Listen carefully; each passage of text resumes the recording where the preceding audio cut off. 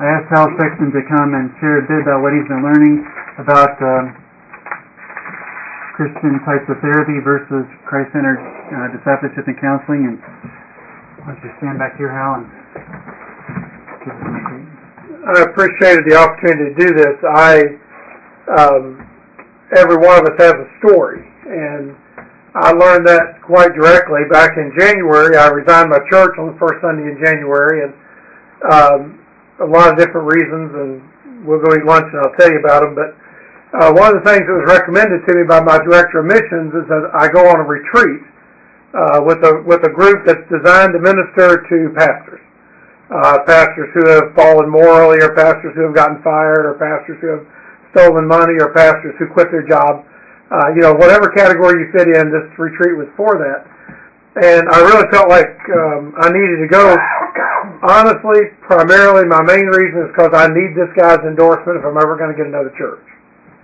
If that sounds like a real spiritual reason to do something, that was the reason I needed to go. And I entered into a counseling relationship with Dr. Betty Tower down in Florida, who has been to GFI and uses this as her model for counseling. And I told Betty that I was going to go do that, and she got this very pained expression on her face.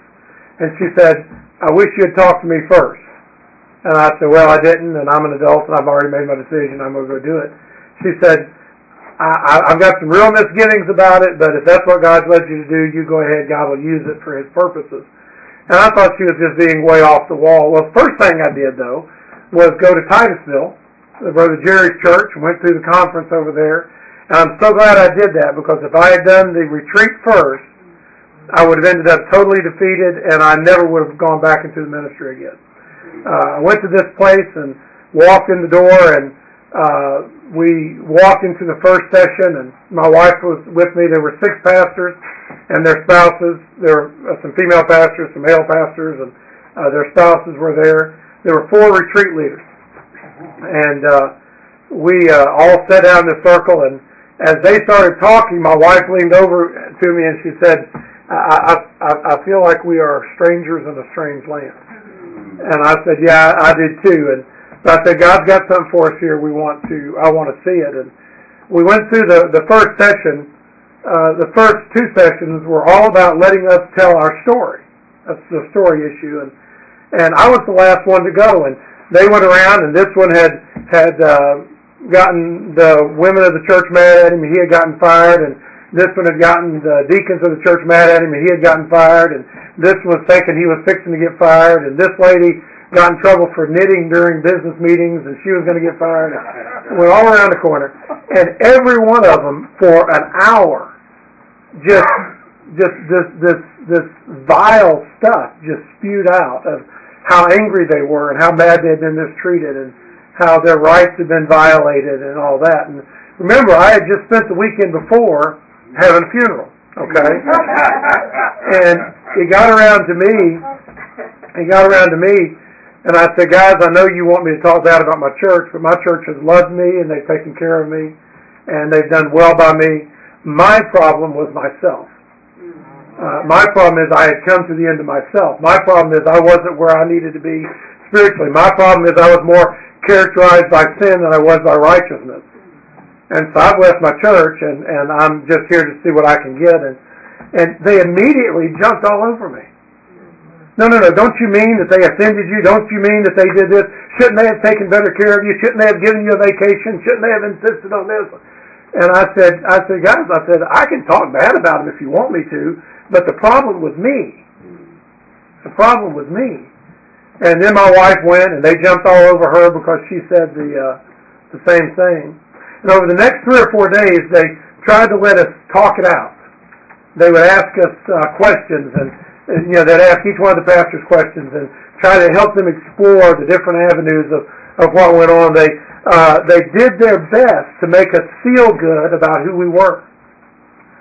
They never gave any solutions. There were four retreat leaders. They never gave any solutions. I kept raising my hand and said, "Doesn't God's word say this?" And they'd say, "Well, we'll get to that. We'll get to that. We'll get to that." And they kept pushing me aside, pushing the answers aside. I kept saying, when they'd come to me, I'd say, "Guys, it was my fault. I did it. I was wrong." and they didn't want to hear that.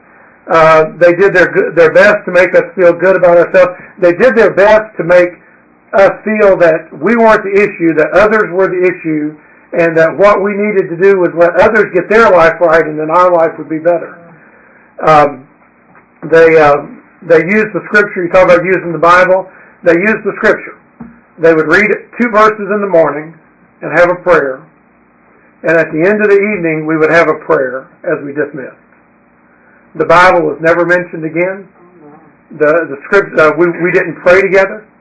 I went to several of the people and said, "Can I pray with you over that issue you were talking about?" And they received it. Those that I went to and talked to. My wife started ministering to the women that were there. I started trying to minister to some of the pastors that were there because we were getting absolutely nothing from the sessions of ministry. There were 6 pastors. There were 4 retreat leaders.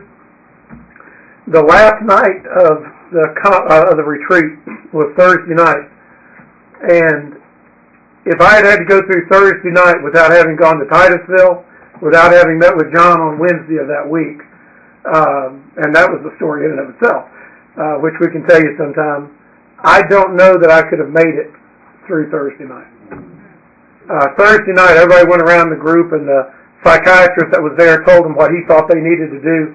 They got around to me, and every one of them started blasting me.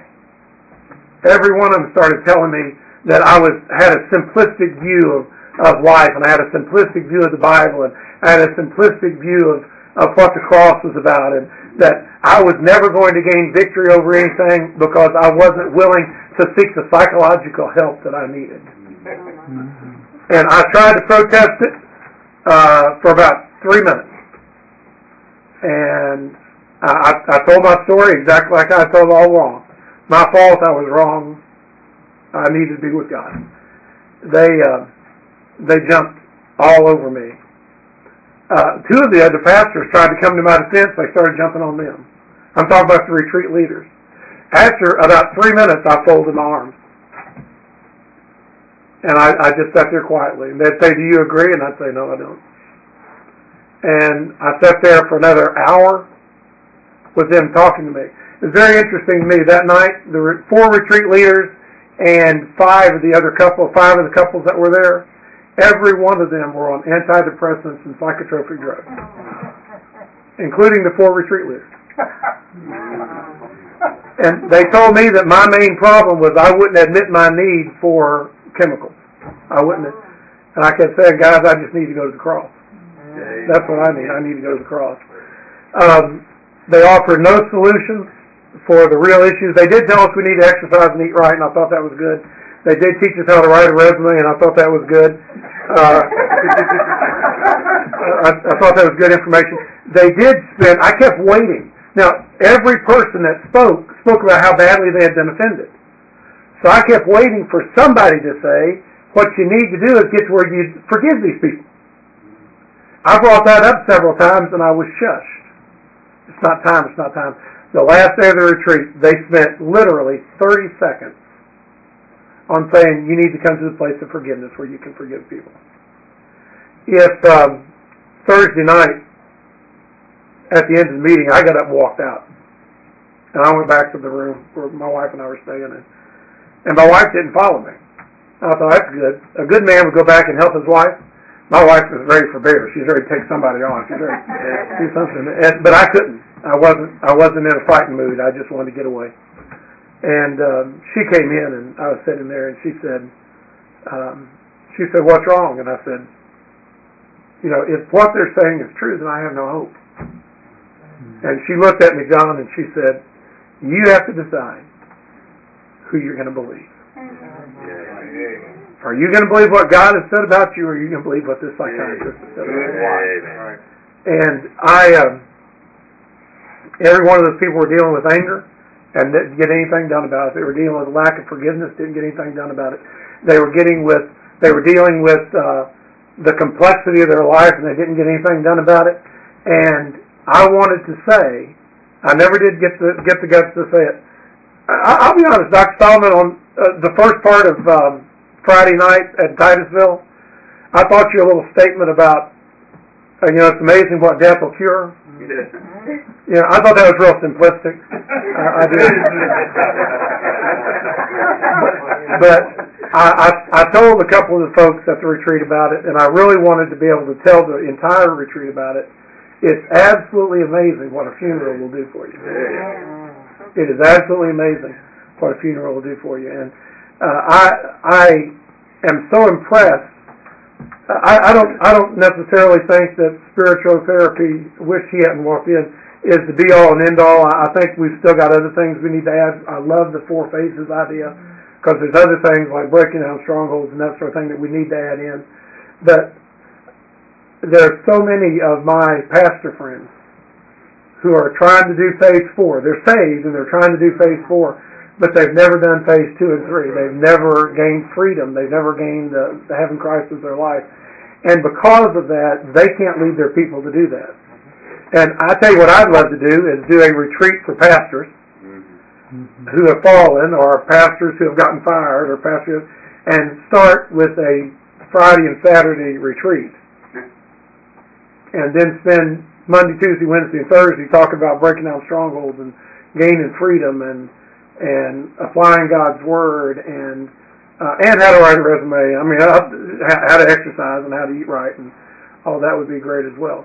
But there is just so much that the world offers that it's so empty. Yeah, it doesn't meet the needs of the folks. And isn't it amazing? By the way, those retreat leaders were doing the absolute best they could. They were giving absolutely everything they had, and it was totally useless. Maybe not. Maybe it was 3% useful and 97% useless. Amen. Thanks, Al. Appreciate that. Let's just pray for that dream, for God to make that a vision and a reality. Lord, thank you for Hal sharing about the experiences of himself and his wife. We thank you, Lord, for your kind providence that you've used Betty in his life and the conference in Titusville and the time here in Tennessee and for this training week. Thank you for providing for him to be able to be here.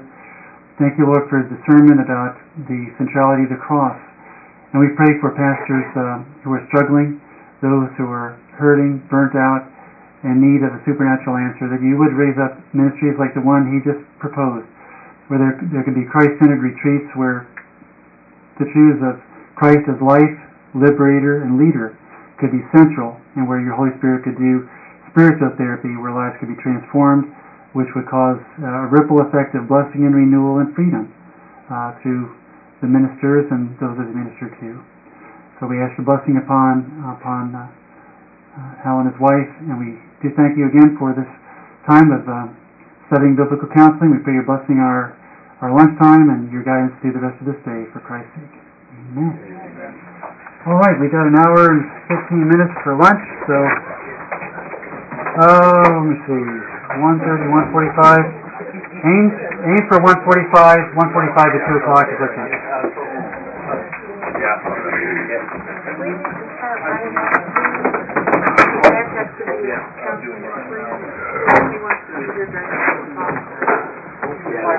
Grilled chicken.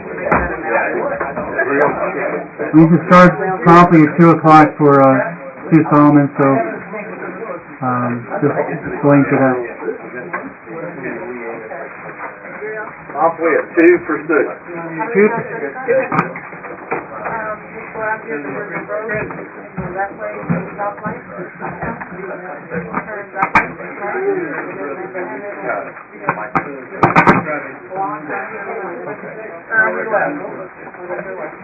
Real boys and girls.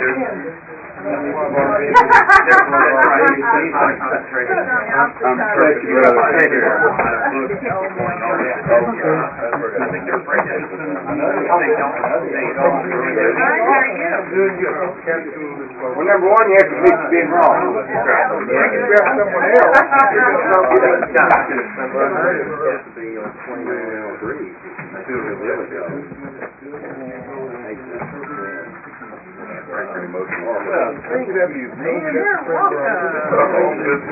Projector also, John? Is this a projector also? That's Or a DVD? a little stereo system that projects the sound. This just has to do with that. Yep. There's an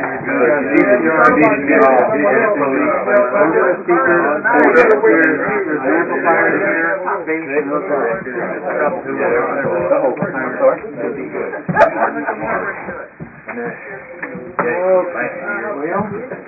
Yeah, we got some people now. Yeah, Josh, we can start.